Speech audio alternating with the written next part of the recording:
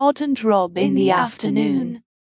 Hey, afternoon delight. With Todd and Rob. Oh, yeah. Oh, yeah, and I was a little slow on the trigger there. Didn't hit the other pad fast enough, but no, I'm not going to edit in copy. Don't worry. Hey, everybody. You're not going to edit? No, not at all. Hey, everybody, welcome to the New Media Show. Hope everyone's doing good. We are lit and live, I think. I don't know. I sent the pod ping, so, I think we are. So, how are you? I'm doing terrific, Todd. It's great to be back doing the show. It seems like the weeks just keep rolling by, and things keep moving forward. So it's good. It's a crazy world out there right now, generally. But other than that, it's I've been literally. I can't show my calendar because someone will copy it and be talking about it and know who I'm talking to. But I'm looking at, just tell you how crazy it's been. Monday, 10 hours. I had an hour and a half downtime. Tuesday, I worked all the way from 9 a.m. to 8 p.m. with 2 hours break. Yesterday, I only worked 9 hours yesterday with 1 hour of break. Today, I've been at it since 8 a.m. with about 75 minutes of break. And it's busy. I'm busy. And in matter of fact, I work Sunday because I didn't get everything done I needed to get done last week, and I actually worked half a day Sunday. It's things are, in one instance, it's a lot of it's because stuff we're doing, but other instances, I'm talking to a lot of people. And we're also in the role of hiring someone right now and looking at a different firm for doing some stuff. And I'm like, just before we started the show, as we're doing our sprint retrospective with the production team, and I was like, "Good Lord, is it Friday yet?" Todd, it's only Tuesday. Yeah, right. Yes, it's Wednesday, right? But it's like. Yeah. So, crazy stuff. And, I've had some interesting conversations. I'll talk a little bit around what I've talked about before we start the show. But first and foremost, value for value. If you support this show, you go over to newpodcastapps.com and you pick up a new podcast app and you can boost the show. I've got the boost mechanism ready. We should hear if a boost comes in today. But we got 1, 2, 3, 4 sats from Dave. And he did test boosts because people were saying they're trying to send me boosts and they couldn't send them. We got 25,000 sats from Matt. Thank you. I don't know. Maybe that was from leftover. Love listening to the show. I think that was leftover. We didn't get a lot of boost this time.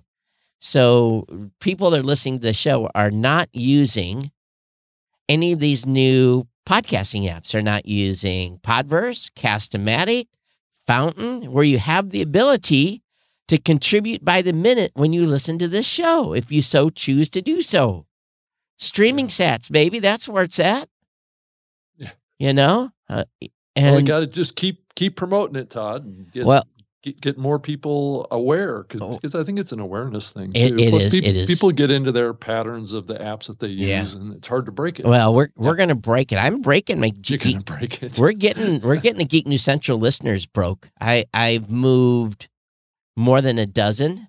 Oh, there comes a boost. There's a digital boost. 1010 digital boost from Mike Dell, and of course we couldn't hear it for whatever reason. Who knows why? It came in. I saw the confetti. So Mike, probably a misconfiguration on my part.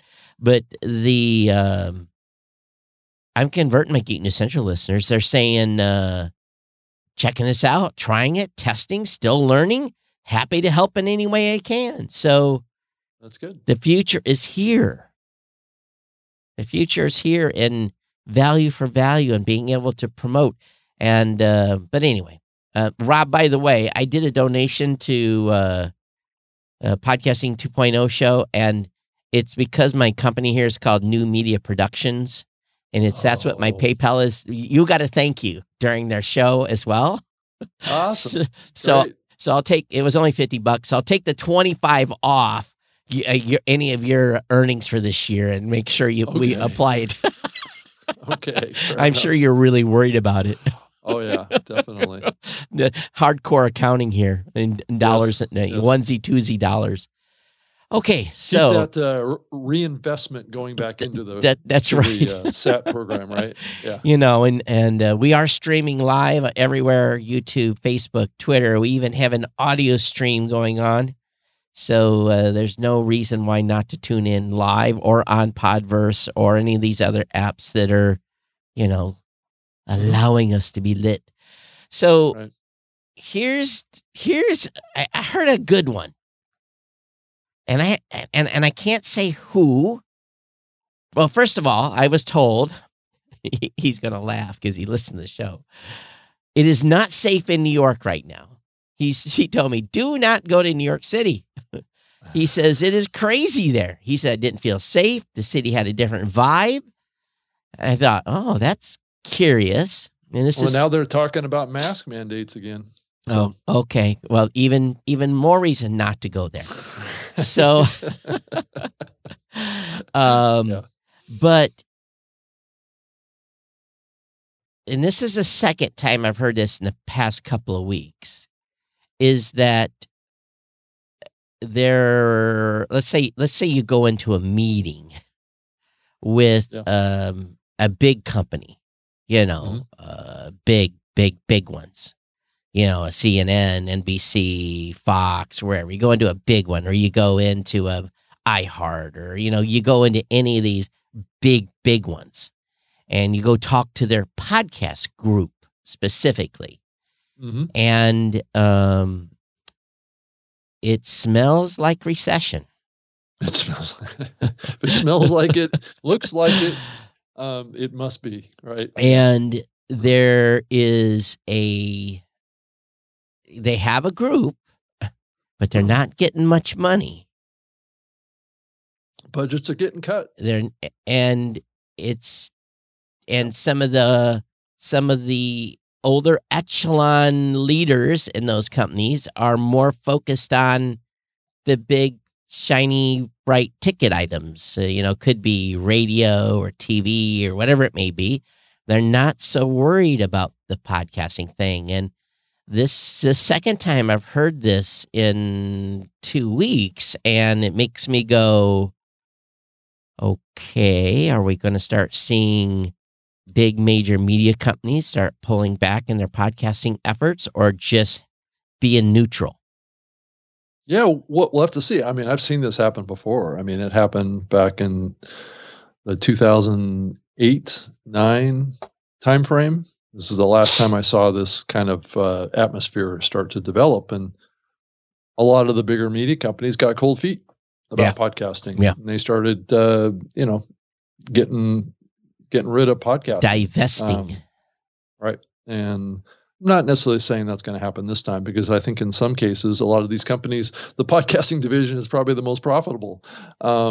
So it just depends maybe on the situation, but the it group also gets back to, what's the capital expense on the other side of the media company, and Right. how much that's draining on the budgets too. So that's the bigger issue that I found even back then, was podcasting wasn't a big enough line item on the budget to really justify continued additional investment. So that could be what we're seeing here. And I'm also hearing that a lot of shows that are looking for deals, those have dried up.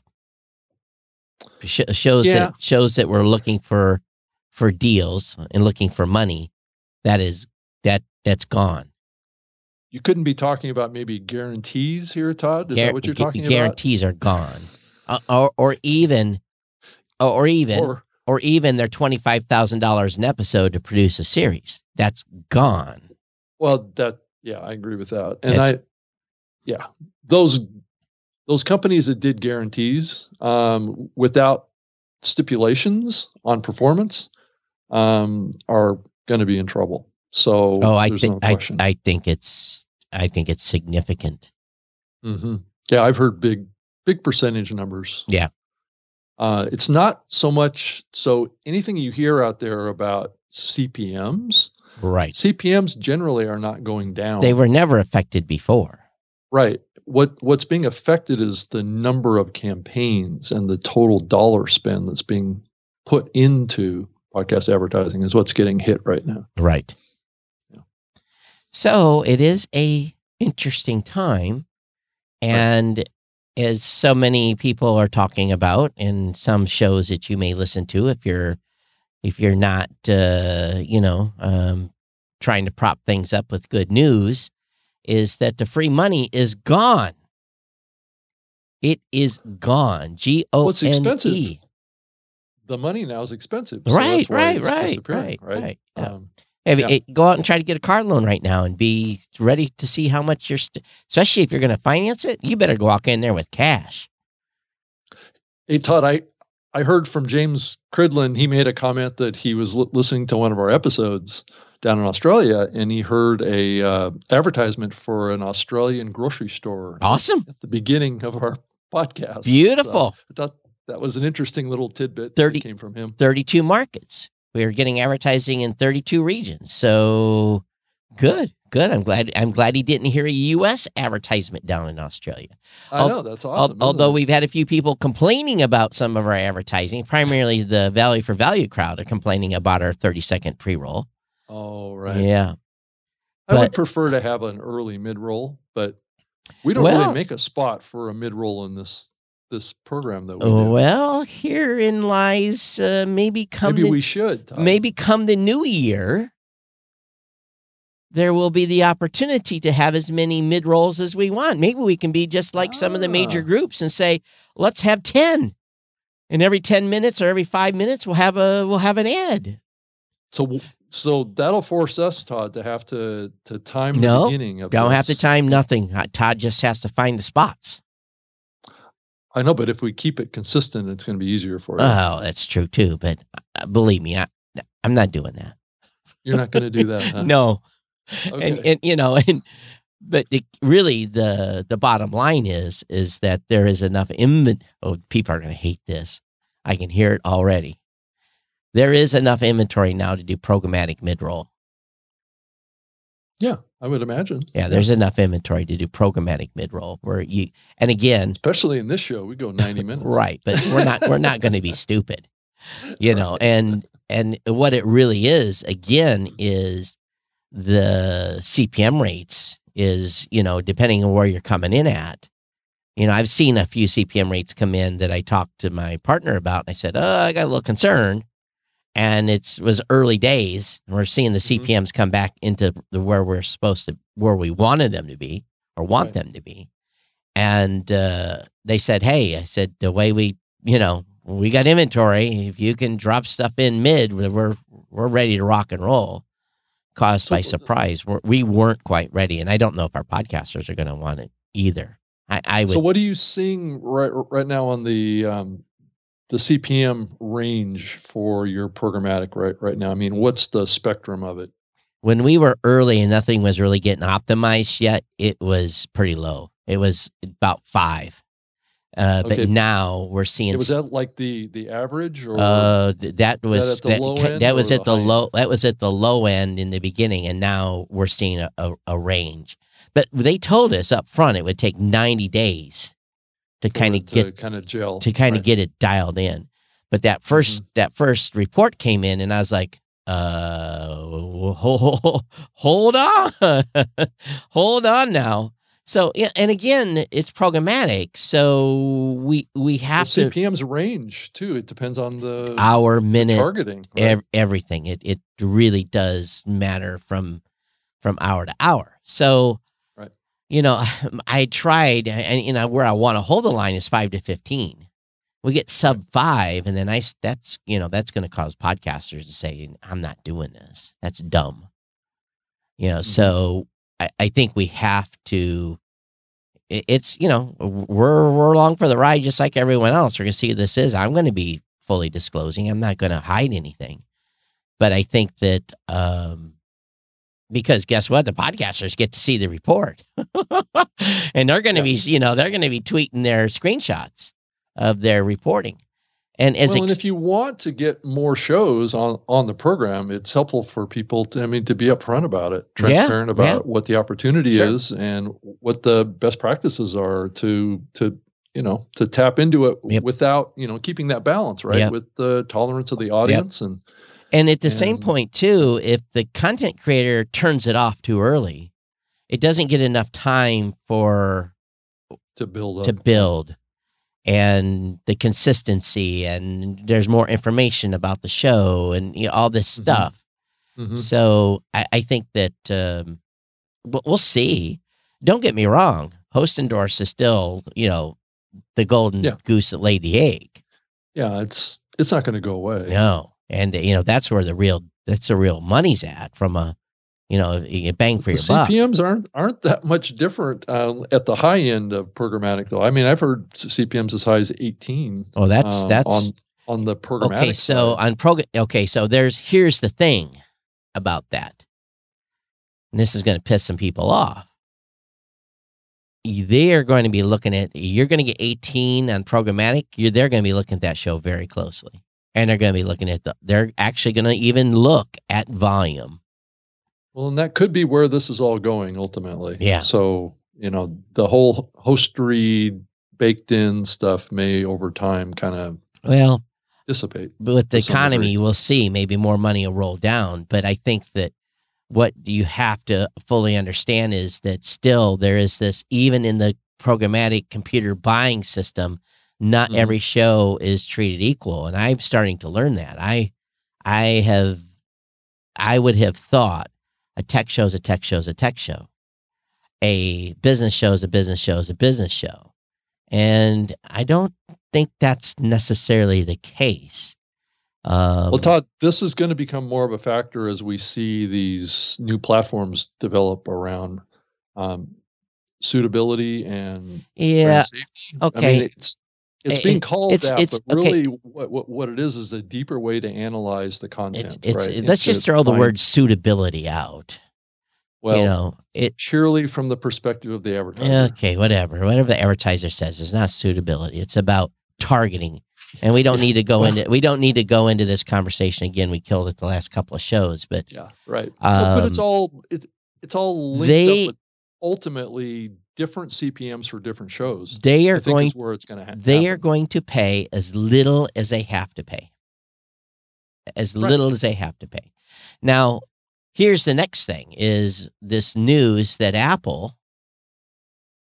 was contextually looking at content and tagging stuff from somehow of linking back. That surprised me just a little bit. And it only looks like it's being done on the top tier shows. So topic tags. Right. So that was curious in itself in that announcement. I thought, what do we have going on here? So well, in the same day it was released that Acast was doing keyword targeting. Right. So right. You can kind of see where this is going. Yeah. More and more, and then the next layer to this is context. Yep. Right. It's not just keywords. Keywords can be a little deceptive. That's not a very granular look at content. So because I could use I could use a few terms in the show that would probably reduce our. And again, you have to be careful of that stuff. Yeah. But as we. Right now, as YouTubers know very well, they've been having to be very sensitive of words that they use. Well, not only that, but scenes and videos too. Yeah, that too. There was a, I won't say the show, but I'll just say that the guy was like, I can't show this or YouTube will flag it. Yeah. And, or say it. And it was basically a hunter. I'll just leave it at that. So they were very, anytime they showed, if he shown blood at all on the YouTube video, he got axed.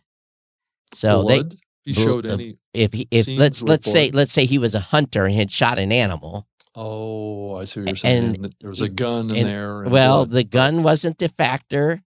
the actual, they never show the actual shooting per se, but they would show an animal down, but he would flip the video to black and white. So as not, because if he didn't, it would flag. Show the color. It would flag. Right. So it's just like that kind of stuff. And so I thought it was interesting, because what's going on here is deer season here in Michigan. And the opening day was yesterday, national holiday, I think, almost state. No one was at work. They haven't decided. I haven't even went and got a deer license this year, so I haven't decided if I'm going deer hunting or not. I think I could use the meat to put in the freezer for sure. But I was like, okay, if I'm going to go out and, do any hunting, I better get my skills ramped up on how to properly process the animal, because it's been a little bit. So I was looking for, instructional videos, and needless to say, I didn't find what I was looking for. Everything's off YouTube because they can't have any of that on YouTube. So, right. So this Apple tagging that they're doing, it appears, I've been wondering about this for a while, because I've known that Apple has been taking transcripts from certain shows for quite a while now. Yep. I wonder if this is the first example of that being exposed, that data that's being captured and being used now. So I don't know for sure if it's pulling from the metadata of the show, like the description or the keywords on the title. But if they're starting to get into the content, they're getting into the content. That gets back to AI technology and being able to analyze topics to find out what the main topics are. So here's a question. This is changing topics a little bit, because we've been talking about someone paying us, advertisers specifically, but we've been working on this Apple delegated delivery. We're just about done. We're testing. Matter of fact, we're testing right now. We've turned shows on for testing and make sure our documentation's right. And it's been a fun process to get ready to turn this on. And the question my team continues to ask is, we've done a considerable amount of work here. One and a half devs for probably a month of work. And the question then really is how many content creators are going to take advantage of this? How many content creators are going to go through the process and make content that will, AKA, be paid for either by an audience member, early release, or it could be a premium version with no advertising, and it's very interesting how it works on Apple. So a show is a show is a show on Apple.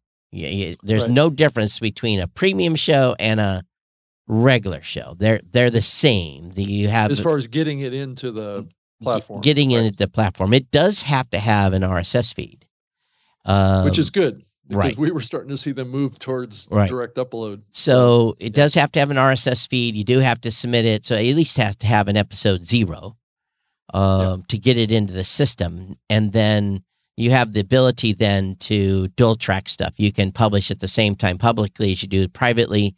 People that are have paid a subscription get the private side, and those that haven't paid get the public version. You can do that at the same time. You can do like I said, a release on Apple Premium first, and then it comes out later on the public feed. I think there's like 3 scenarios. So we've been basically telling podcasters, hey, we're ready for you to test. Send it out in our newsletter. Send it out on social. We've gotten a number of responses. We got enough people to do the testing. Be honest with you, we were wondering how many people are going to do this. So for those of you that are podcasters listening out there, have you considered putting out a premium version of your show, or ad free, or something that is extra content, or whatever it may be, that someone would pay for. Now, we could very easily do that with this show, where we would like do our 90 minutes and then continue for another 30 minutes and, really talk behind the scenes. But I don't know if there would be that much added value, to be honest with you, for us. But I think it's tricky. Yeah. Well, especially in this economic climate too. I think we are pushing. I mean, there's kind of two things pushing against us here. There's this desire to monetize content, and then there's the economic conditions that are pushing back against probably people unsubscribing from premium services, right? So you've got that tension going on right now. So it's all about value. Value. Right. It's all about pushing the envelope about where people are prioritizing their investment. Mm-hmm. Right. And that's the key question here. So it goes back to the model that we continue to come back to on this show or any show.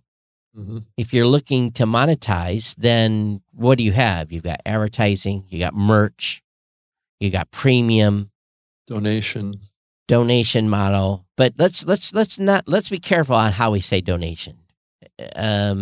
I was scolded for using the word tip. We're not being tipped. This is a model where if we're providing valuable content, mm-hmm. that's making people think a little bit, and they get value out of this, and we entertain people, then what was that value worth? And if it was worth $50, then give me $50. If it was worth 200,000 Satoshis, then give me 200,000 Satoshis on the value of the content versus just paying me $5 for premium. That's a model you can use. But the question is you've got these big top tier companies that have subscription models, and they say, "Oh, just pay us $5 for our entire inventory." Right. They're doing a volume play, but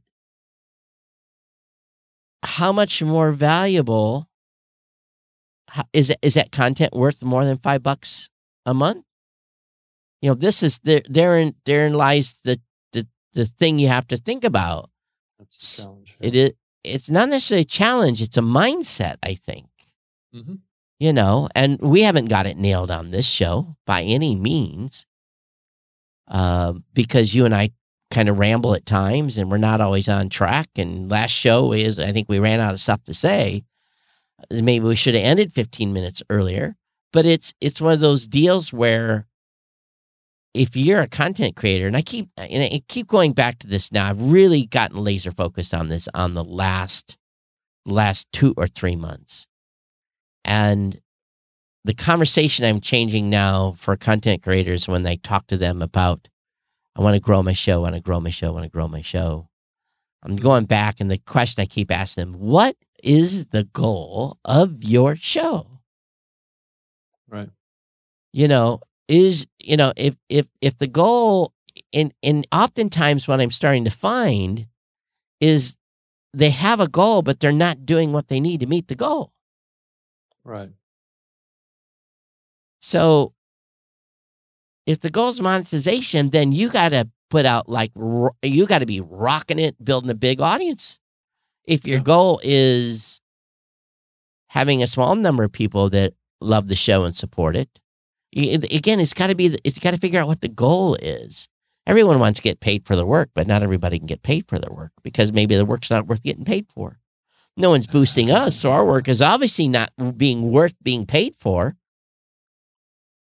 Well, there's so much free information about podcasting out there. I do, yeah. But and Rob, there's 36 years of old curmudgeon in here. That's what it is. Is that a good thing or a bad thing? Well, I'm not quite sure at this point. It's. I think at this point, it's just like I'm sure you participated in the online conference. You came on a couple hours after I did in Sonia in Bali, mm-hmm. and I had a fun time with her for about an hour. Actually, I think I stayed longer than I was supposed to. She kept me. Was that me? Yeah. I don't think it's me. Okay, keep talking. I gotta find my phone.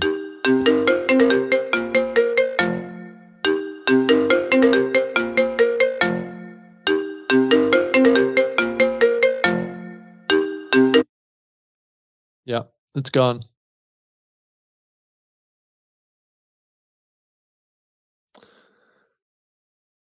So yeah, it is about building value out there, and that's a hard thing to build. I mean, we've been doing this show for 10, 11 years. Granted, we don't, to be honest about it, we don't actually do a lot of preparation for this show. We just, Todd and I get together.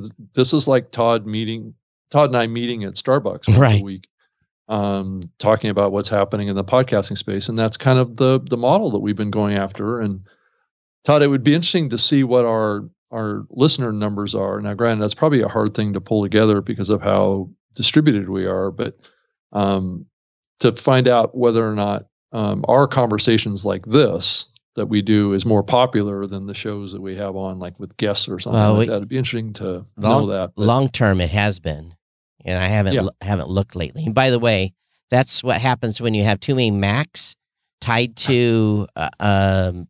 And basically, I forgot to put this on airplane mode, so sorry about ringing. Everyone was checking their phones there for a few seconds. Yeah, 'cause that was the sound of a Skype call. So, right. So it's kind of rare these days. Yeah. So Sonia was saying in chat, matter of fact, she's on watching. It's the middle of the night there. What are you doing up so late, Sonia? Should we create our own keywords or use the ones that already become trends? It goes back to everyone can find a podcast. It's the key in finding the podcast episode. So it's writing that episode title that you want people to find. Again, I go back again and say that I've said this 5 bajillion, gazillion, quadrillion times. You record for your audience, you write for Google. And I'm not always the best at it, but I do the best I can. Right, and this Apple effort here, which I think is going to spread across the industry, but is a way for them to be confident in what's being promoted. Yep, is actually what's in the content, because there has been a history of they're pulling stuff out being put in that isn't really accurate to the content. So this is a way of doing that. They have some computer that's looking at that information and in trying to determine what the topics are that we're discussing. I don't know how they handle a ringer being in a show like that. Maybe they flag it as music and I'll get a copyright violation. I don't think it's copyrighted music. Well, Facebook flags everything as copyright violation now. Our little jingle gets flagged as copyright violation. Oh, wow. Okay. So I don't know. It's just an interesting time in the space, and it's really, be honest with you, it's quiet. It's quiet, but it's also at the same time kind of a transitional period. Yeah, too. It's very, very quiet. And of course, Spotify said, we released videos and podcasts everywhere in 180 global markets. Well, that is not news. Podcast video has been available since literally 2004. Right. Actually, I would say that it was bigger back then than it is now. So the podcast index suggests there's 53,952 video podcast shows on RSS. Now the question is, how many of those are active? Matter of fact, I did send a note to Dave to please change his reporting on Podcast Index. Oh, you did? Okay. Yeah. Did you hear back from him? Yep. He's working on some stuff with Podping. And those of you that don't know what it is, tough. You have to get self-educated yourself and to know what Podping is. See how I'm doing that? So he is going to make some changes, and they had a discussion. Well, apparently, I might have ruffled some feathers. Really? With some people that might compete in that reporting space. So I saw an ancillary reply, and I said, listen, Blueberry, Libsyn, everyone, we've all been competing with against free for a while now.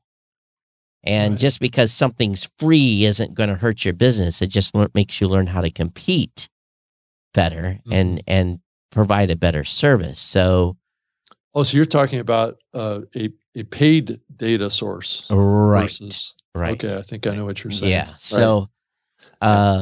So I guess my suggestions was taken with alarm, being that this, because I was asking, I want to know the 7, 14, 30, 60, Right. and 90-day numbers for, and not only shows having been updated, but I wanted a 7, 14, 30, 60, and 90-day, how many episodes have been updated. I wanted both numbers. So is that a data metric that's provided by the paid service? It might be. Yeah. So if it's provided for free off of the podcast index, right. then so I may have ruffled a few feathers, but it wasn't meaning to. Again, it's just trying to get better information. Just trying to more accurate that tracks to the medium and how it's looked at. Yeah. So we typically don't look at the medium in a 3-day window. No. So we should back up though, and real quickly, because it was before my phone rang here. We were talking about Sonia's conference, and Sonia, I believe, is today the last day. So she had a online world summit for live streamers and podcasters, and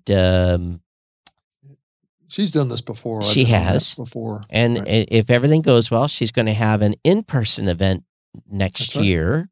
Right. So, in Valley. Yeah. And matter of fact,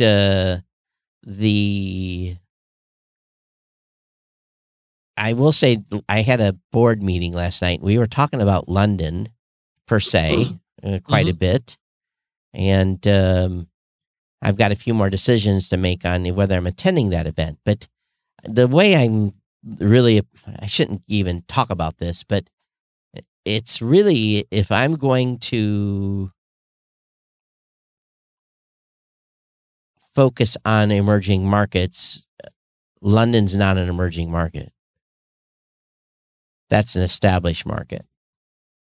That's probably a good point, Todd. But it does tap into bringing people from all across Europe, which are coming out of emerging markets. Yep. It's just a more accessible event for many on that continent. But with the radio, such a heavy radio focus. Yeah, that's true. But 40% of the attendees being radio, that leaves me 60% of potential creators. Is that money well spent? That's a $12,000, $13,000, $15,000 bill.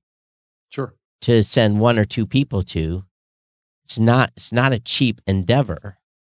And but that's the European market generally, Todd. I know. It's not like it's specific to London. That's true. It's true. That's just the market. But I would be very curious to see how diverse how many people they get outside of the UK that come to that event. What do you think the mix was when you were there? I couldn't really say what the mix was. I would say that event did pull pretty heavily from the UK. Yeah, I would say that's what I would expect. Generally, 70, how many people 70, 30 maybe?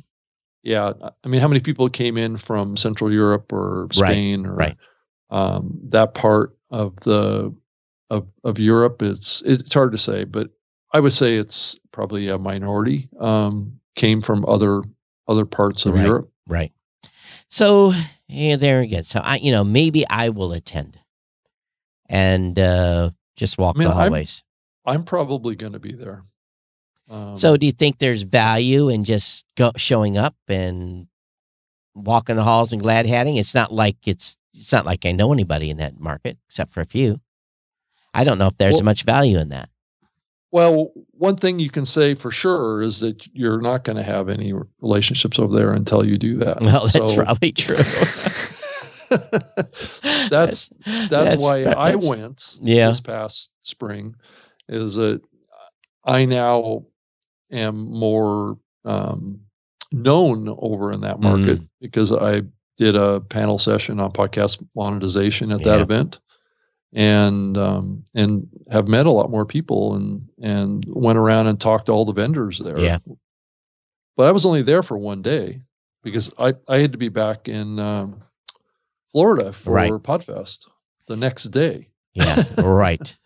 So I didn't get a chance to be there that long. So I guess we'll see. I make a decision here soon. I can almost already ruled out having a booth.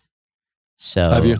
Yeah, pretty much. We were a little late looking at it, but it's just these events. It's just like NAB. If I still didn't have a discount on my booth because of money we didn't spend because of COVID, I would probably not be at NAB. And this is our last year to look at NAB from a, there's got to be ROI out of an event. If I'm not getting ROI out of an event, it's stupid to go. Yeah, I'm a little bit concerned about it too, right now. But it's considering some of the other trade show events we went to last year. I'm still getting business, B2B business from some of those events where I've got no additional business out of Podcast Movement. Yeah, I would tend to agree with you, Todd. I think that there may actually be more opportunity at NAB than at Podcast Movement. I'll be honest. I don't know. It's just because there's not a bunch of competitors there. Right. That's the other thing. Yeah. So if you can get visibility at the NAB, yep. I think you can get a lot of people coming by your booth that are and we're not out in West. We moved to Central Hall, and to be frank, I don't know what the heck your team was thinking about in staying in West. That's out in godforsaken back 40 nowhere land. I agree with you. So I told NAB we will not exhibit again unless you move us into Central Hall. We're done. And I forced them to move us. I told them that they need to put in place another podcast pavilion again, and it needs to get into Central Hall. With only two of us there, they're not going to do that. Well, they're also not going to attract anybody else. That's true too. If they don't do a podcast pavilion, that's the thing. I mean, they're going to scatter us around. Mm-hmm.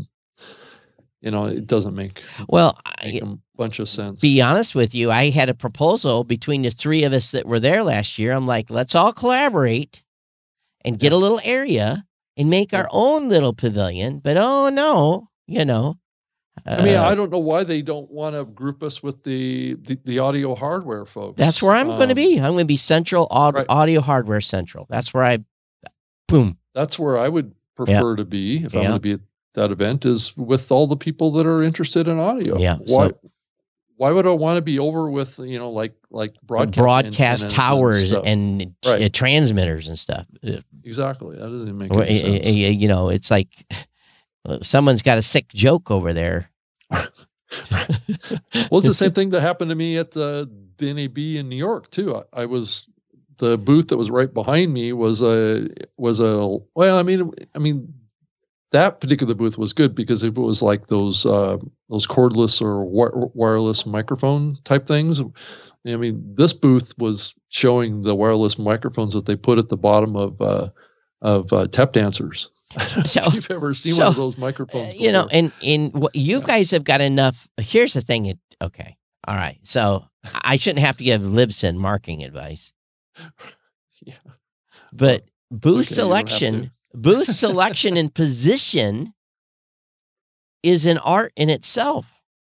Well, I used to do that for Spreaker, remember? And there was like big competitions between you and Libsyn and myself to find the best booth location. It's like the last year of the NAB show in conjunction with the now defunct, whatever they called it.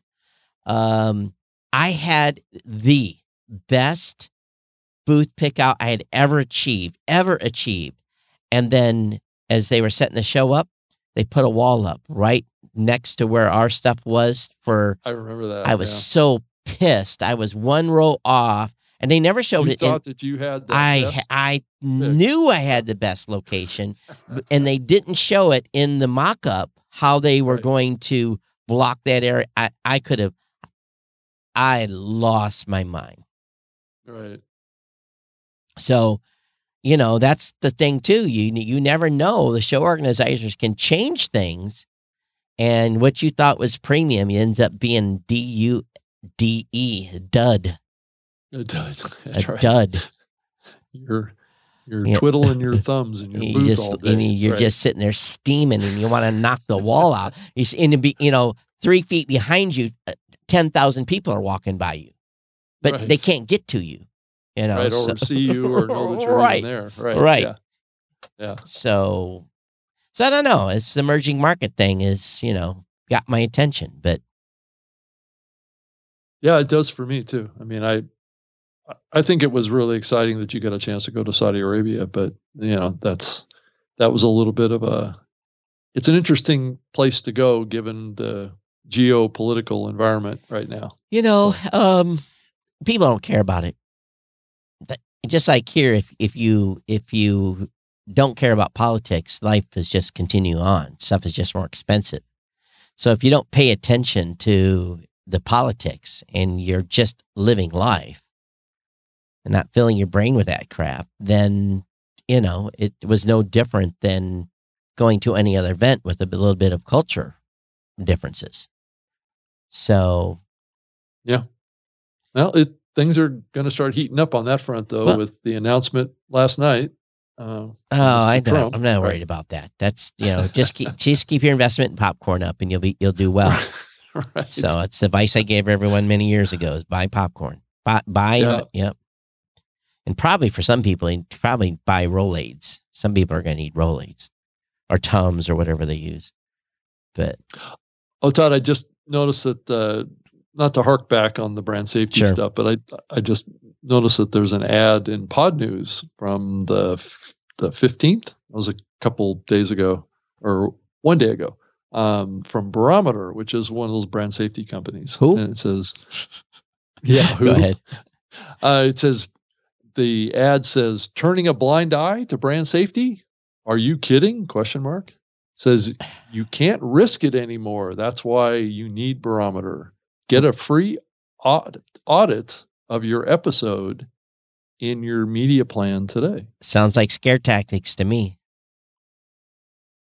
97 podcasters don't care. Yeah. So, Barometer. Where did you see that ad? In Pod News, at the very top of the newsletter. Turning a blind eye to brand safety. No, podcasts are 99% brand safe. And that's the thing that kills me. It's almost like now we're being sold this fallacy that podcasts are not brand safe. Podcast suitability spotlight. Again, we're being sold a bill of goods that podcasting isn't brand safe, and yet lots of people have great voices telling great stories, and it shocks me really that this is being sold as a thing. You have to be brand safe. Be brand safe. It's a way of ranking. It's another way of ranking podcasts. That's how they're ranking podcasts. That's right. You know, based on this protocol that's out there. Do listeners care about brand safety? No. This is entirely an advertiser. So if listeners who are consumers of content are not worried about brand safety of shows, then advertisers need to build some fortitude. I'll just use that word. I don't know that brands have fortitude, Todd, and I don't know that they will. Well, it's pretty sad. It is. Because if listeners are listening to that content, they're worried about one person complaining about one thing said in a show. Well, it's not unlike what we saw happen at Podcast Movement. That's a little different. Ben Shapiro being there, right? Was it in a podcast? It was a social media post. I agree, but it's the same thing that they're scared of here. Well, it's the same thing that this is tapping into. Then advertisers need to build a little fortitude and understand that podcast listeners, if they're listening to that content, that's very brand safe. Yeah. Well, I tell you, people are grinding their teeth at me. Well, I just think this is coming whether or not we like it or not. Well, so who's it affecting? Those that are taking, doing host-read ads. That's who's it's affecting. Mostly, I would agree with that. And they already know they have to be brand safe. If you're doing host-read ads, you know you have to be careful. You know. So those shows that are taking advertising are already brand safe. Those shows that don't ever want advertising, they don't care. Well, if you're buying a show, basically buying and placing an ad in a show that is doing baked-in advertising for future episodes, I don't know how you can ever 100% know that there isn't a risk there. Well, right? This is only a backwards-looking technology. Grow some fortitude. I know, but this is a backward-looking technology, right? Yeah. And it's forecasting based on historical data what a show will or probably will do in the future. Oh, as a judgment for whether or not it's safe to advertise. It's just ridiculous. It's, then guess what you're doing then? You're dumbing down the content because people are not going to be able to say what they really want to say. And you're putting another form of censorship. It absolutely is. It is clearly. If you have to check yourself on something you say, okay, when I was still in the Navy, when I still held a security clearance, there would be things that would come up in my news feed that I would have to self-check on because I knew if I talked about that topic on my show, I ran the risk of doing a security violation. Even though it wasn't even close, but because it was close enough, someone says, oh, you knew something. You were talking about this. You shouldn't have talked. So I self-checked myself, made my show less valuable because I wanted to talk about it and I couldn't. So if you are having to be worried about every word you say, then podcasting in that regard is done. From being an open, being a medium where you can express yourself. Don't get me wrong. If you say something completely ridiculous, you will pay the price for that. But we have to have a space where people are not afraid to. And again, with so many shows being not monetized, they don't care to. At least 50% of the podcasting space don't care for. Say what you want to say and do what you want to do. Mm-hmm. And if you need advertising so bad, then scrub your comments and be brand safe and take your advertising and be beholden to the advertiser. Yeah. Yeah. This is really the power of open medium, like that's based on RSS, is that it doesn't have these kind of controls. Because I mean, look what's happened to YouTube. And that's why so many folks. That's why so many folks on YouTube are getting deplatformed and devoiced, and they can't say what they want to say, and everyone's got to be we got to be PC all the time. Yep. And it's fascinating what we're seeing happen to Twitter right now. It's beautiful, absolutely beautiful. But we're in a transition right now. It's a beautiful thing what's happening on Twitter right now, and it's pushing the envelope of how people perceive these platforms, right? I mean, so Twitter was built on an advertising model, right? And as we just talked about with this barometer thing and context and brand safety, that's really at the core of what we're seeing, the conflict that Elon is having right now is that these brands are worried about the content on Twitter, right?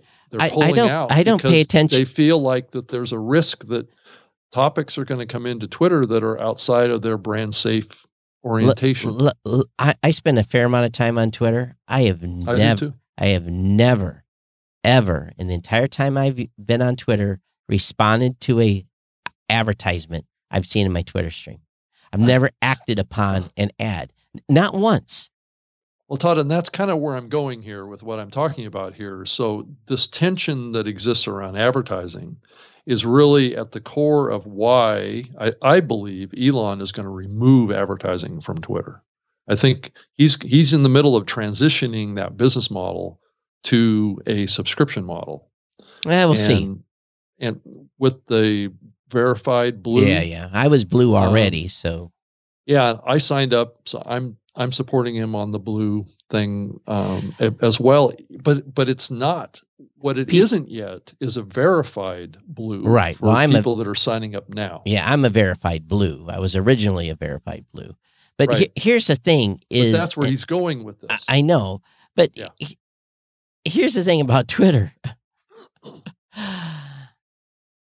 People, it shows you how screwed up things are when people are afraid of free speech.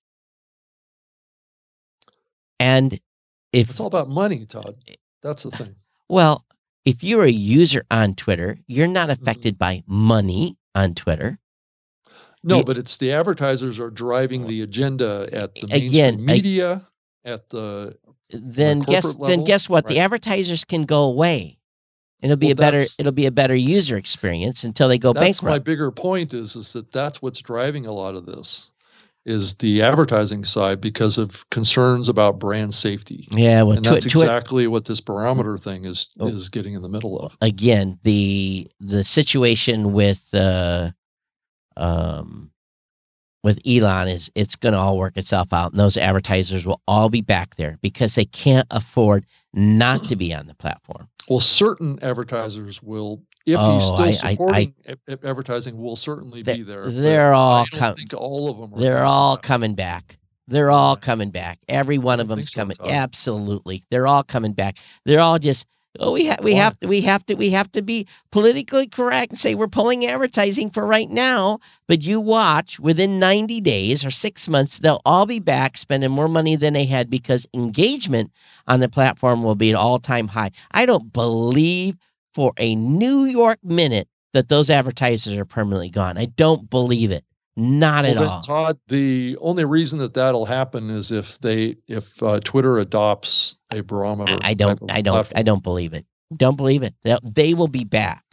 They can't afford not to be on there.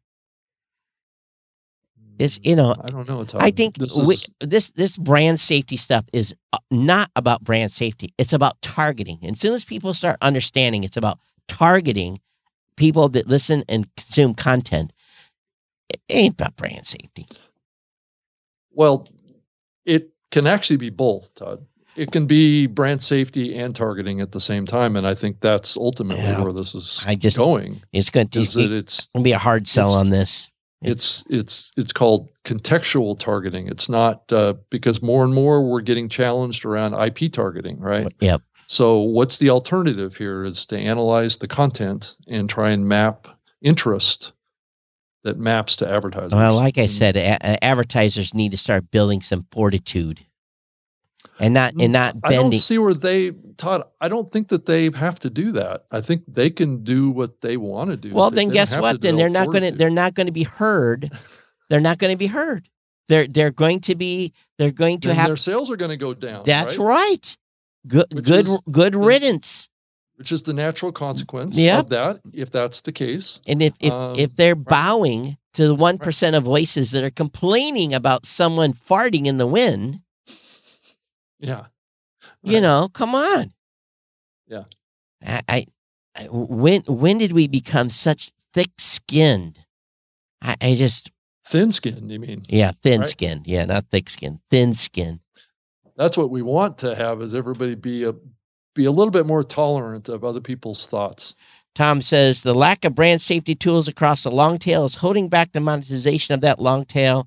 It just is. Todd, you can scream, get a thick skin all you want, but there's a risk with podcasts that you don't see in broadcast. I don't believe that. There's so much crap on broadcast. Well, it's a different issue with broadcast TV or broadcast radio because there are no FCC restrictions. You can wish it not to be true, but it's true for the advertisers, and it's not about brand.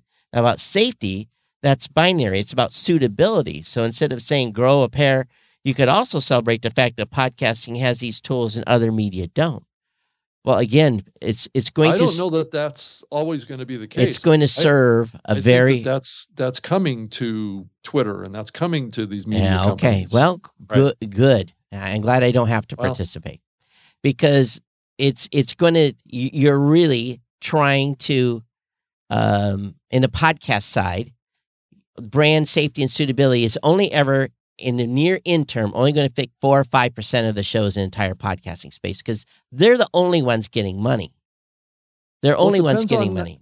Todd, it depends on how we scale programmatic. But programmatic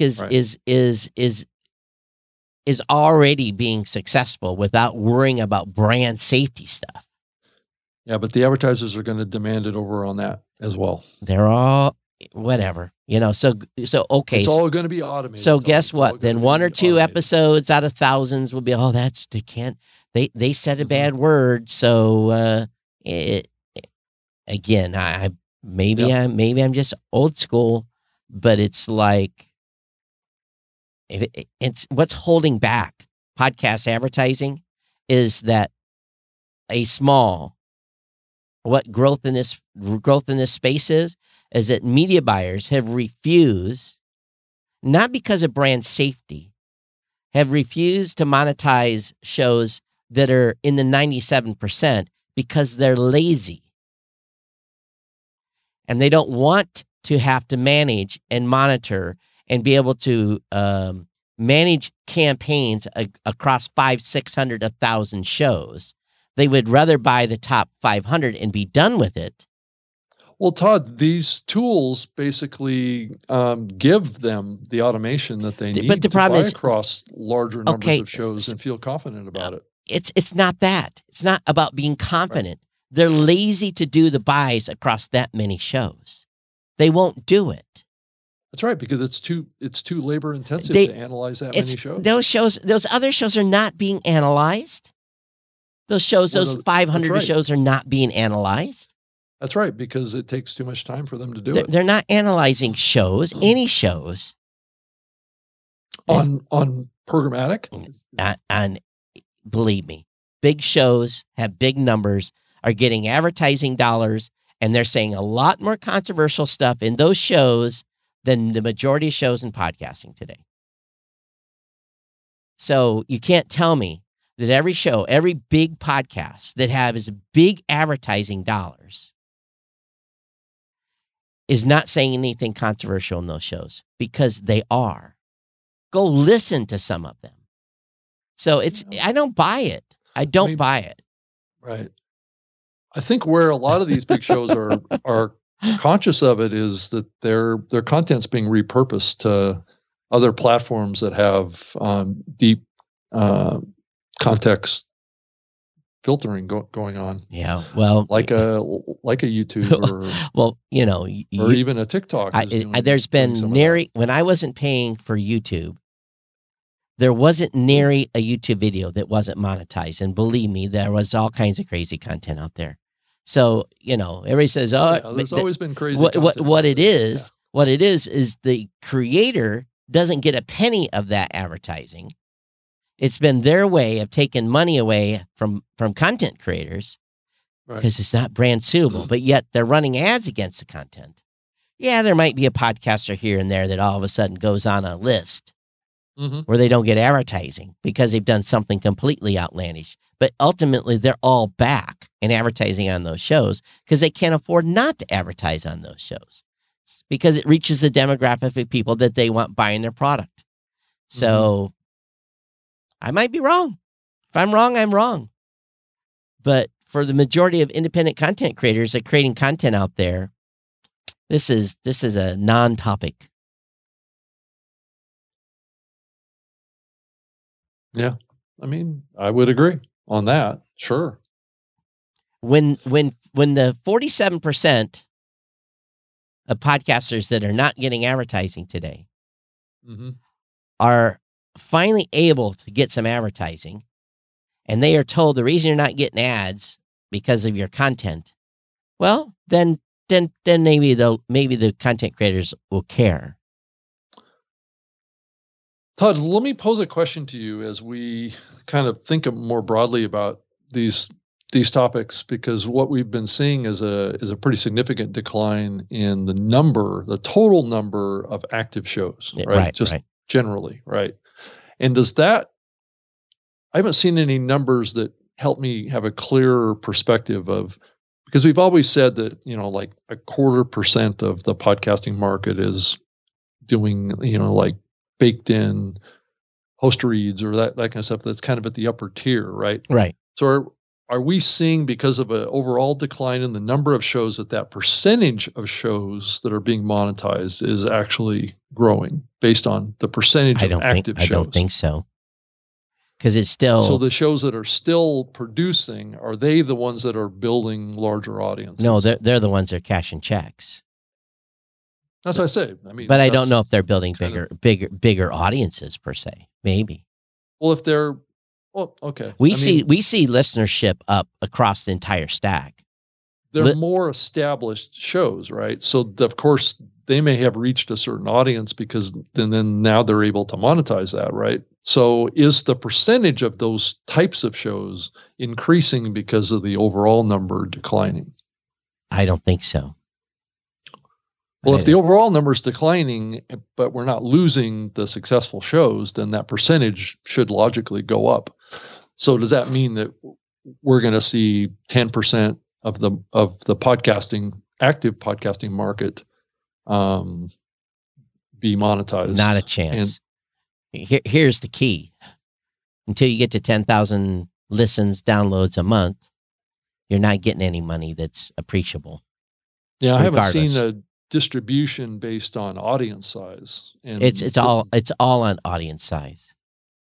Yeah, but I haven't seen any kind of a breakdown for us to have an understanding of the is it 10% of the podcasting market that has more than 10,000 downloads an episode, or is it? Oh no, it's much 5%. Is it 2%? Yeah, I haven't seen a distribution like that. Again, it's 3 to 5%. Have more than 10,000 downloads.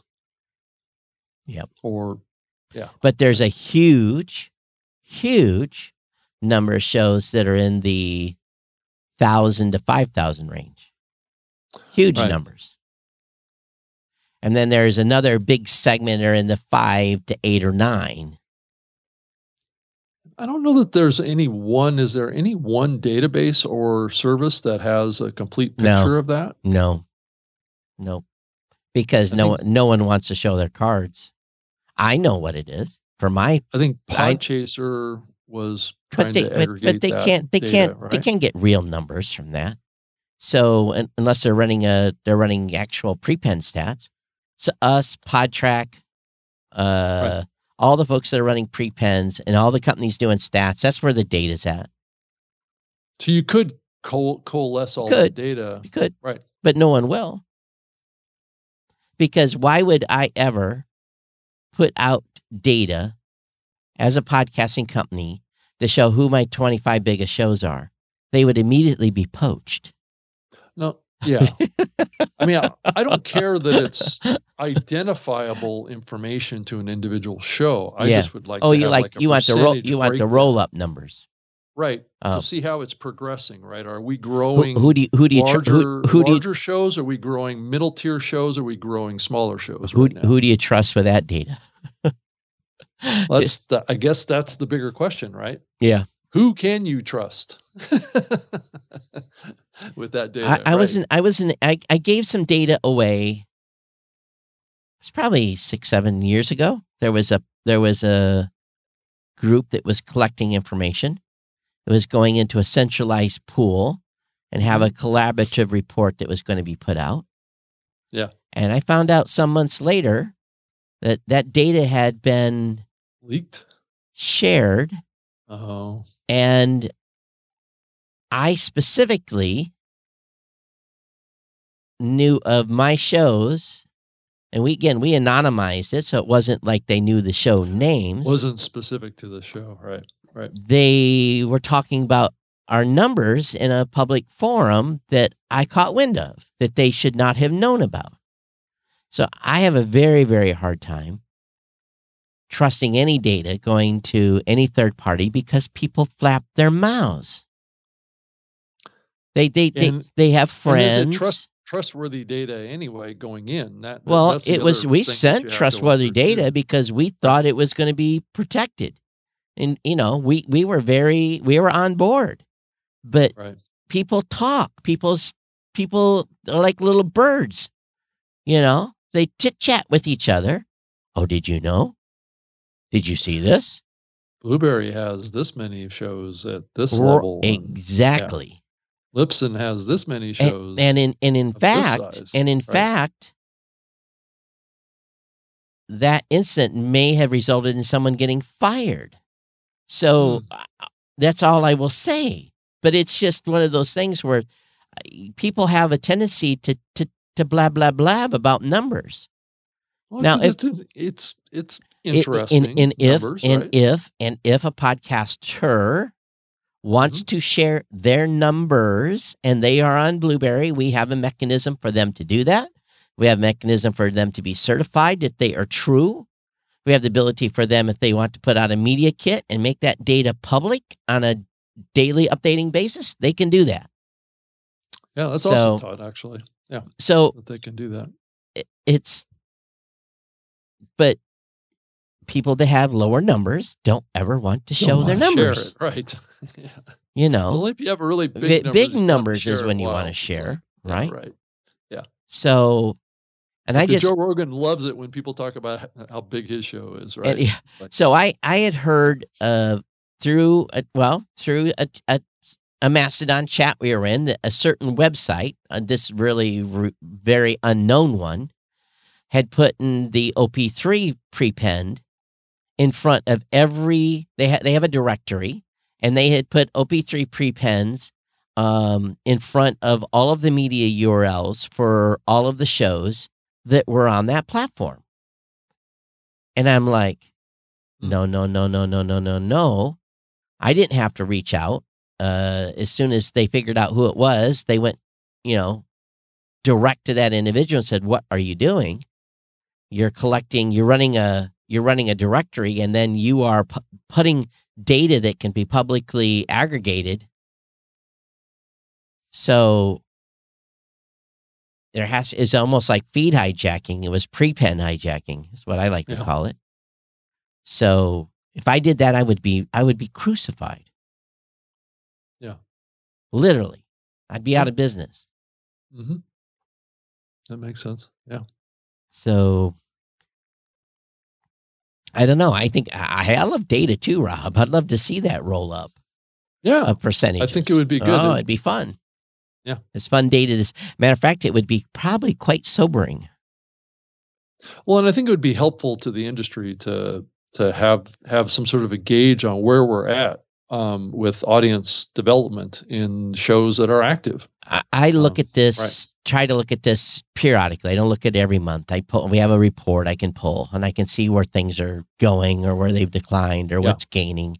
And it's interesting, but it's not that interesting. But what I can do with that is I can often say, I can basically say, okay, if they say they're having this many reported downloads per quarter, I can do some math, and I can get a little bit of an idea on those people that kind of publicly release some stuff. And of course, there's the PodTrack stuff that's a little bit public, so you see some of that's coming out, and it gives you an idea where shows within the group fall. And I'm often surprised that some shows are as quiet as they are about their numbers. And it goes back to, and I think the psychology might be this. Many, many years ago, I was working with a show that was part of Tech Podcast. You'll know who he is if I mention his name. But he begged me never, ever, ever, ever, ever, ever, ever to share the advertising dollars he was earning for his show.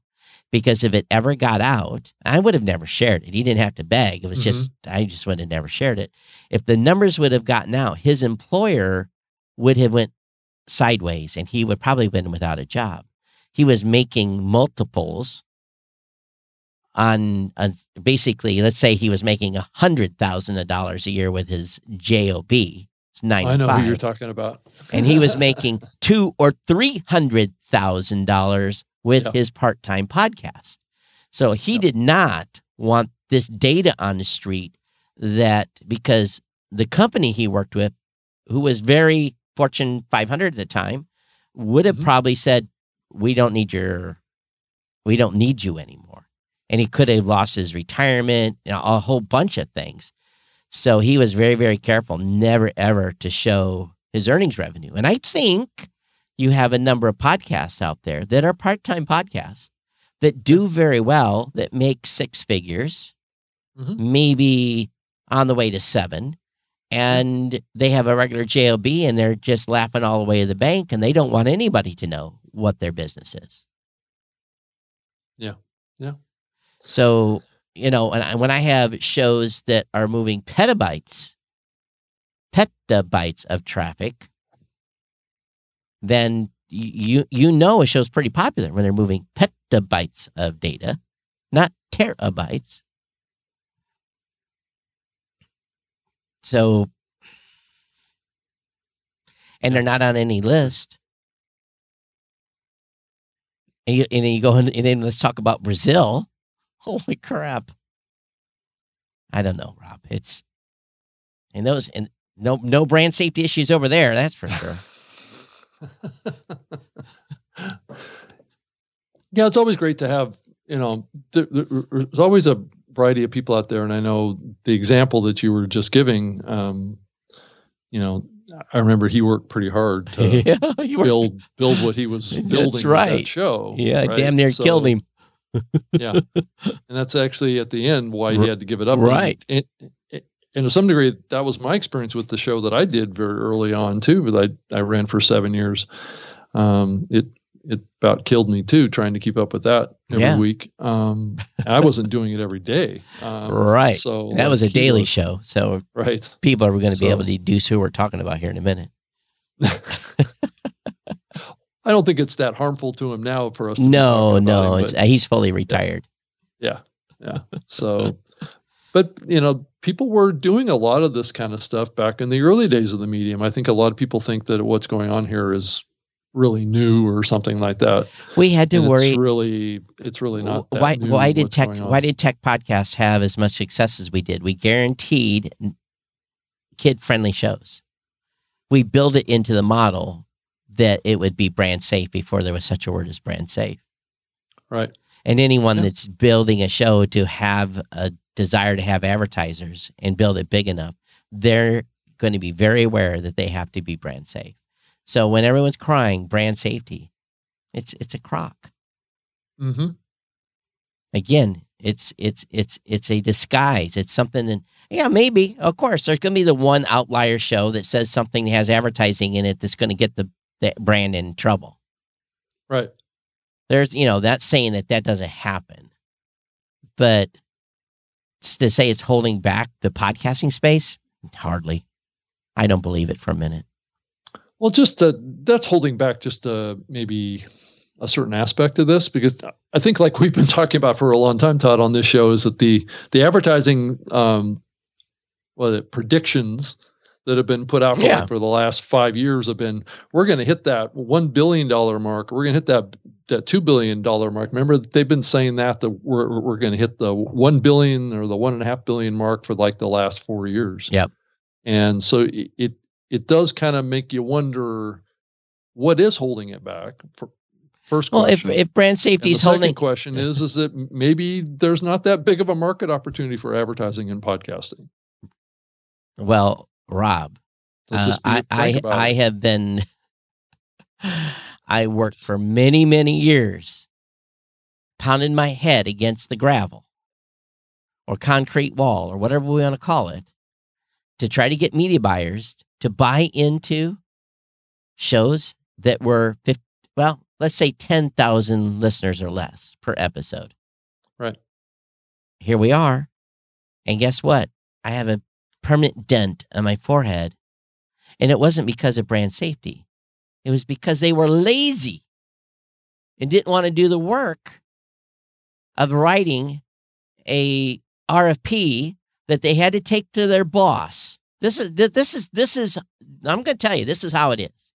I would send an RFP for an ad buy with 100 shows on it.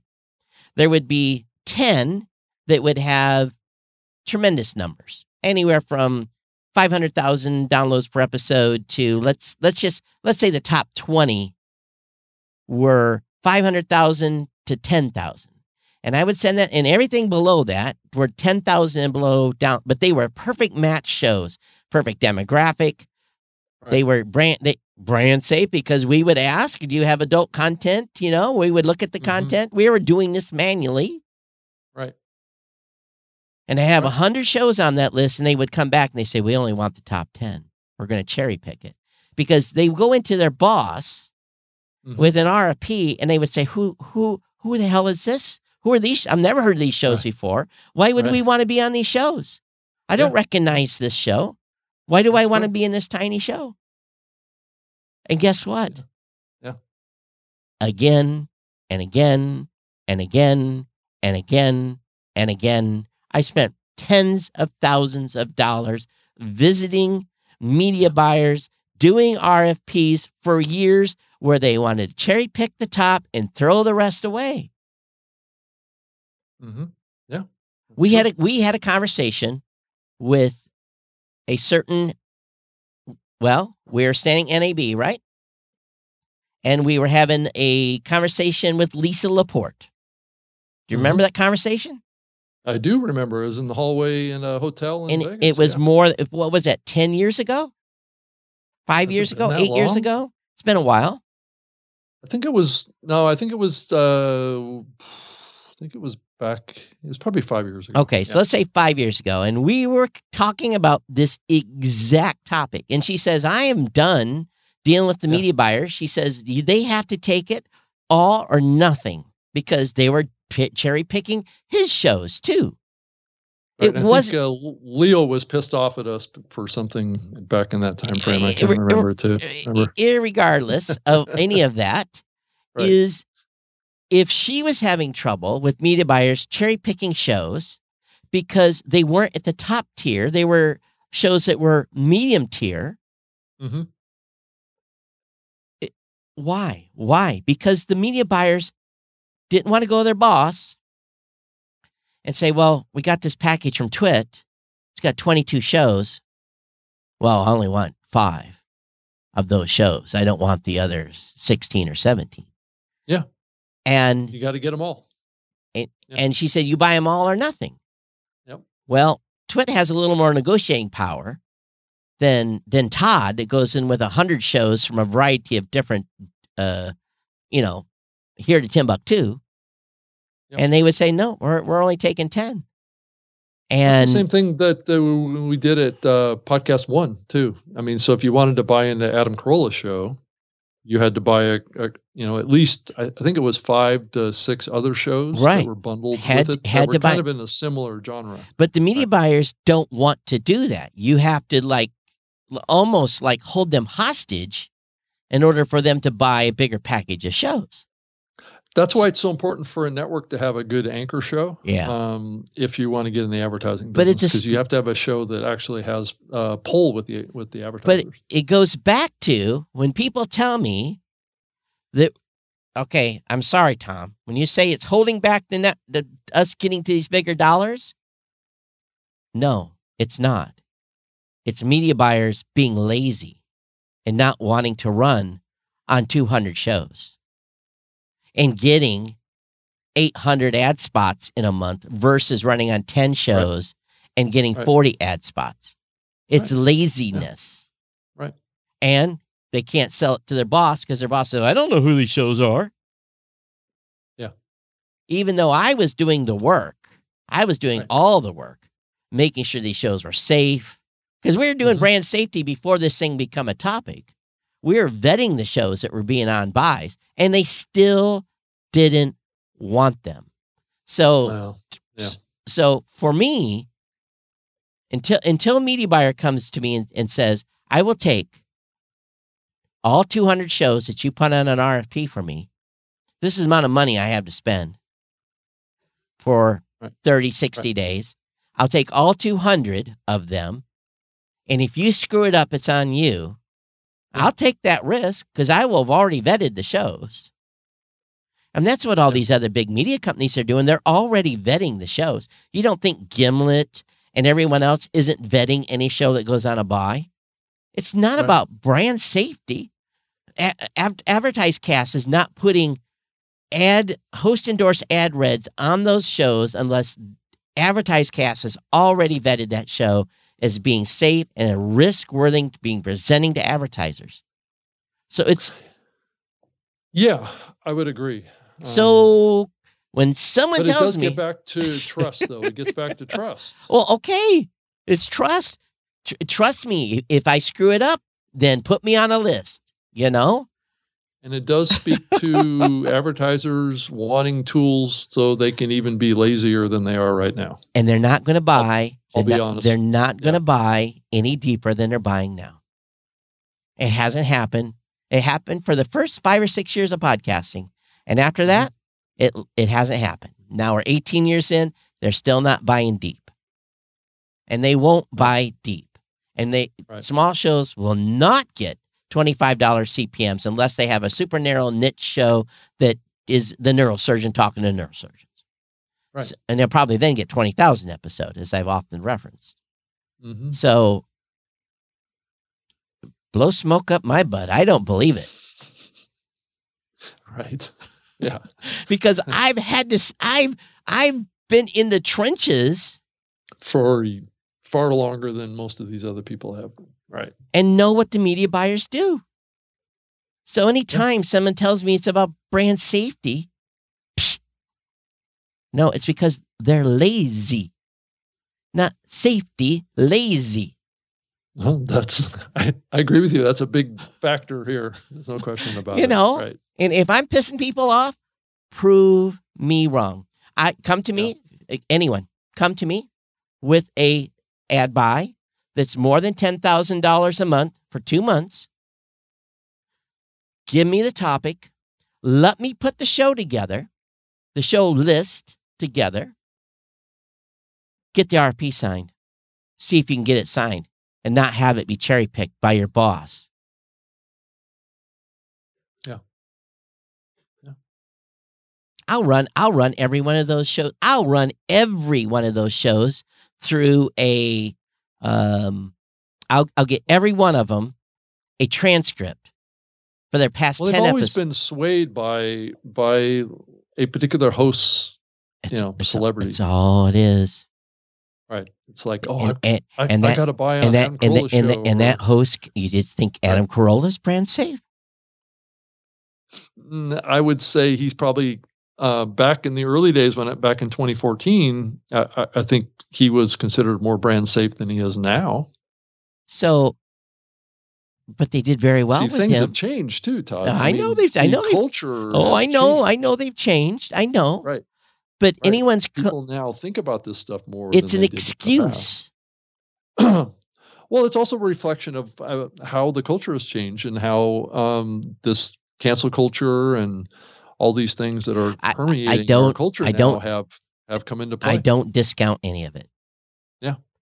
But if I go through and I curate a list of shows that are safe for an advertiser and put in 40 hours of work, put a deal together, because some of them took that much, because guess what I'd have to do? I have to listen to them. Yeah. I have to listen to those shows. And then we had to have a conversation with those shows. The do's and don'ts. Are you swearing in your show? We did all that. And then go to the media buyer. We did it by hand. Didn't have a computer. Or Todd, the ultimate of this in the early days of the medium was the host trashing their own advertiser. Well, saying the product. I tried the product. It actually sucked.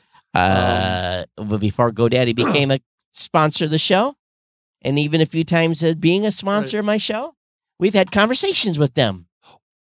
Where did people think this trusting of podcast ads came from originally? Right. It came from hosts being completely transparent and honest about what the product was that they were promoting on their show, right? If it sucked, they said it sucked. But if it was great, they said it was great. But the audience had to trust it. But that's nothing to do with what they're worried about now. Yeah, it is. But good luck trashing. About, good luck trashing an advertiser now. Are they a liberal or are they a conservative? There was none of that. There was no care. And I understand times have changed. But it's not because of brand safety. It's because they're lazy. I mean, Todd, just to give you an example, when I was working at Podcast One and I was working on helping the Adam Carolla show, I didn't ever think about Adam Carolla as being a conservative. It never even came up in my thought processes. I don't think he is he? Yeah, he is. Really? I wouldn't have known. I know. That's kind of what my point is that now this stuff is being pointed out and people are being divided based on, now it's like, it's like you and I, Todd. I never knew you were a conservative until just the last couple of years. But I'm not. I'm a moderate. But I think you lean that way. I lean both ways. I've leaned a little bit more on the Democratic and liberal side for many years, but I'm coming back to the middle, like with you. I feel like I'm more in alignment with you now than I ever have been. If I laid out my politics, people would be shocked. I am really, truly down the middle. I should be a libertarian. Can you actually be right down the middle anymore? That's the thing. People that think they're down the middle are actually on one side or the other. Right. That's the problem now. Because I feel like I'm down the middle too, but I feel like I can't even. I mean, just being in the middle right now puts you on a side. Right. So it's just like I never vote a straight party ticket. Never have. Never will. I probably shouldn't even be talking about this stuff. So that's the other side of it too, right? It's like I'm going to be like, pissing off somebody just by taking a position on either side. But right? it's I don't care about someone's politics. I guess I'm in the minority. I guess I don't care. A lot of people do. Now, I know they do. And I'm sure a lot of people assume a lot of things about me, but they don't know me. No. Have a conversation with me. Right. Ask me where I sit. That's what a lot of people aren't willing to do now. Yeah, ask me where I sit, and you might be shocked. Yeah, that's what a lot of people don't want to do now is they don't want to talk to anybody that's on that side. Right. So I don't know. I'm sure those of you that deal with media buyers, am I right or am I wrong? Send me an email. I will keep your name. I won't reference where you work or anything. I won't tell anybody. Tell me if I'm right or am I wrong. Mm-hmm. Yeah. When it comes to it, just tell me. It's funny because we formed the Tech Podcast Network in January of 2005. The number one requirement to be part of the Tech, you had to have a family safe, clean show. Remember that? Mm-hmm. Why did we have to have a family safe, clean show? Because we wanted advertising. We didn't want the F words. We didn't want the all the craziness, no smoking weed on the show, all that stuff. But we did go through a time, Todd, when people did that because they were like at the cutting edge, right? But I ran to be edgy with their content. But I ran it, especially the comedians, right? But I ran a network that purposely went after advertising because we wanted to be brand safe.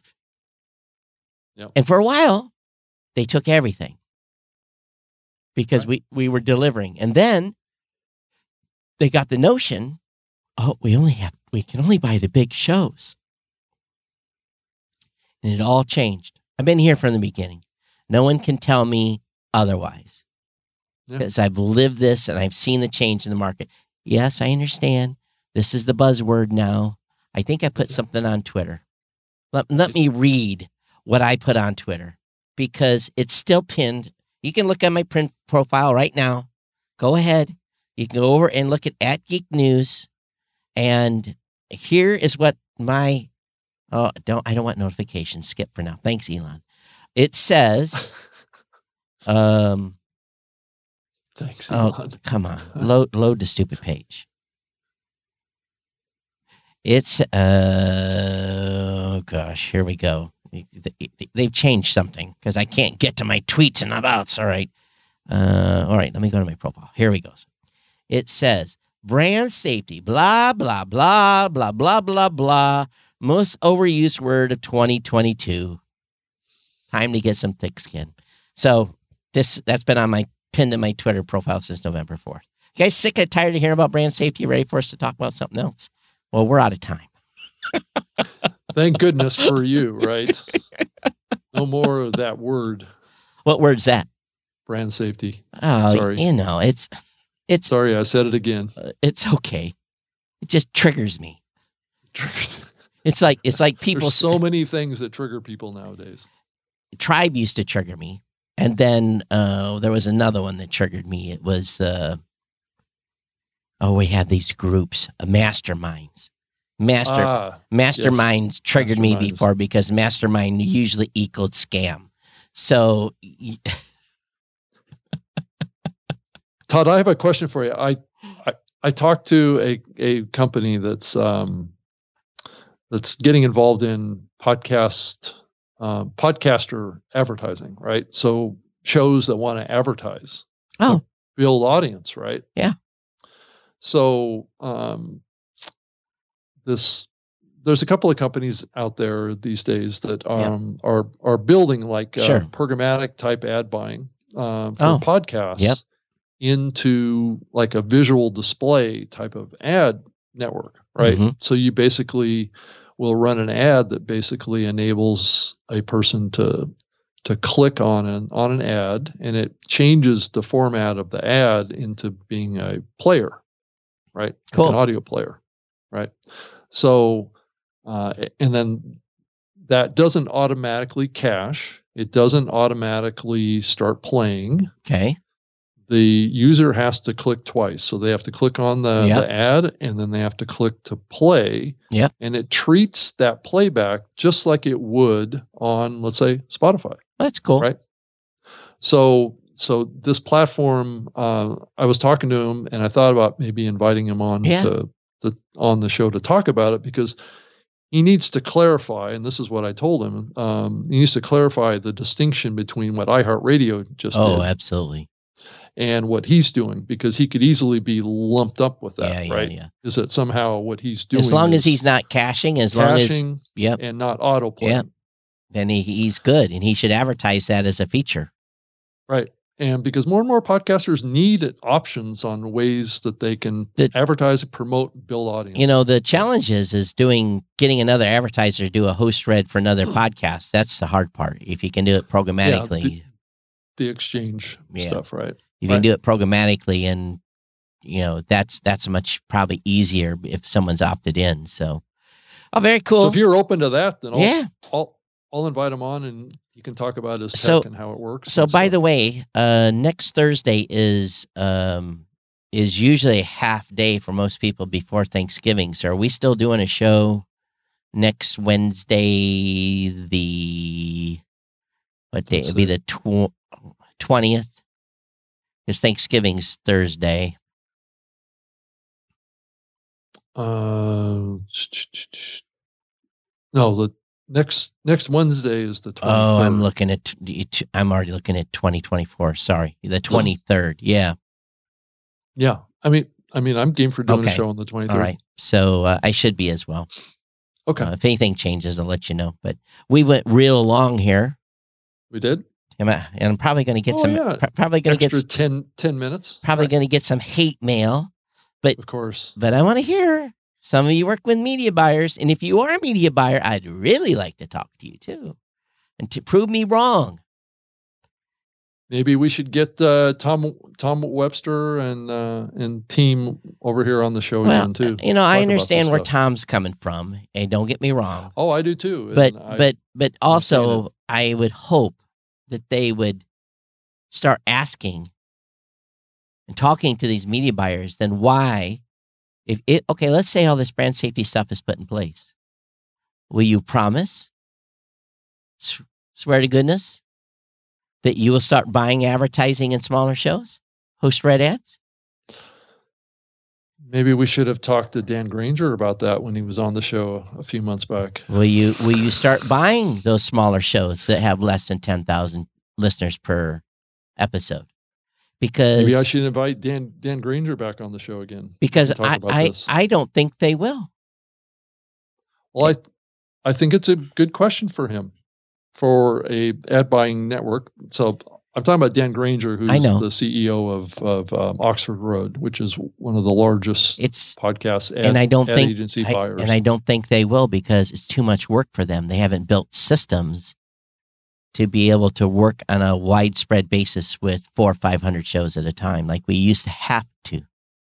Yeah, but I think that's part of what's being built here. That's what we need to dig into. Okay, maybe from a programmatic, maybe, but not for Host Red, where the real money's at. Well, that's what we're talking about. Is Host Red ads. Yeah, but I think it applies to the whole. Yeah, programmatic's going to work itself out, because all those tools are going to be built in, and it's not. It's going to be, podcasters not even going to know. Again, we're talking about it's going to be built in from these companies like Barometer. Yeah, but again, Host Red is not. They'll never buy any smaller shows in Host Red where this real money is to get us to this magical $3 billion mark. So there's multiple companies that are doing this. There's ComScore, there's Sounder FM, which just changed their business model. Yep. Right. And then by the way, any Sounder podcaster can come over to Blueberry 6 months free as well. Just contact us. Yeah, it's like 5,400 shows over there. I think a lot of people in the industry were a little bit shocked that they had that many shows. Well, how many active shows? Well, that we just don't know. Well, we do. Some of us do. Do we? Yeah. Figure it out yourself. All right. Figure it out yourself. Yeah, get out there and get on that. Get on that. Get in that web browser and figure it out. Figure it out yourself. Right. Or load Apple Podcasts. Or something, yeah. Okay. All right. Yeah, I don't, I'm game for anything. I'd love to have a good argument. I've been missing having a fight. Well, come up with a list, Todd, of all the people you want to fight with, and I'll be sure to invite them on the show so we can create a little. But I don't want to drive this thing into the ground. People are going to be sick and tired of hearing about this topic. But anyway, we'll see if we drive any conversation here. Yeah, I'm still fascinated about how AI is going to impact podcasting, though, and that's artificial intelligence. Yeah. We're starting to see it enter, and I think it's going to enter in via transcripts first, and I think that's what we're seeing happen here. We'll see. Yep. So, meanwhile, anyway, all you independent podcasters out there, we still love you. Yes, we do. Yeah, we can watch what all the commercial boys doing, falling all over themselves. I'm brand safe. Well, you never know. It may be easier going forward. These bigger media companies may be pulling back on their budgets, so that may open up the opportunity. Again it's the best time. Indies. It's the best time ever to be an independent podcast creator. It's by far. Look at the numbers. Yeah. Okay, let's get out of here. I'm Todd at blueberry.com, BLUBRY, at Geek News on Twitter. Be sure to send your hate mail to Rob. Go ahead. Thanks, Todd, for that little handoff. Yeah, you're welcome. Right. Yeah. You can find me on Twitter at Rob Greenlee, and I also have a website, robgreenlee.com, and I also just in the podcasting space, if you want to send me an email, you're certainly welcome to send to rob.greenlee@gmail.com. Love to hear from you. All right. Or rob at newmediashow.com. There you works go. As well. And we need to check on that email, make sure it still works. I think it does. I don't know if I'm paying. I think I'm paying that bill to Google. I'll have to check. I think we got an email from a listener just the other day trying to pitch us on a guest. Oh, okay. Hey, by the way, boost. Try those new podcast apps out at newpodcastapps.com. We'll see you next week here on the New Media Show, where we're going to be brand safe. Everyone take care. Yes, we are. We'll see you next time. Bye-bye. Bye.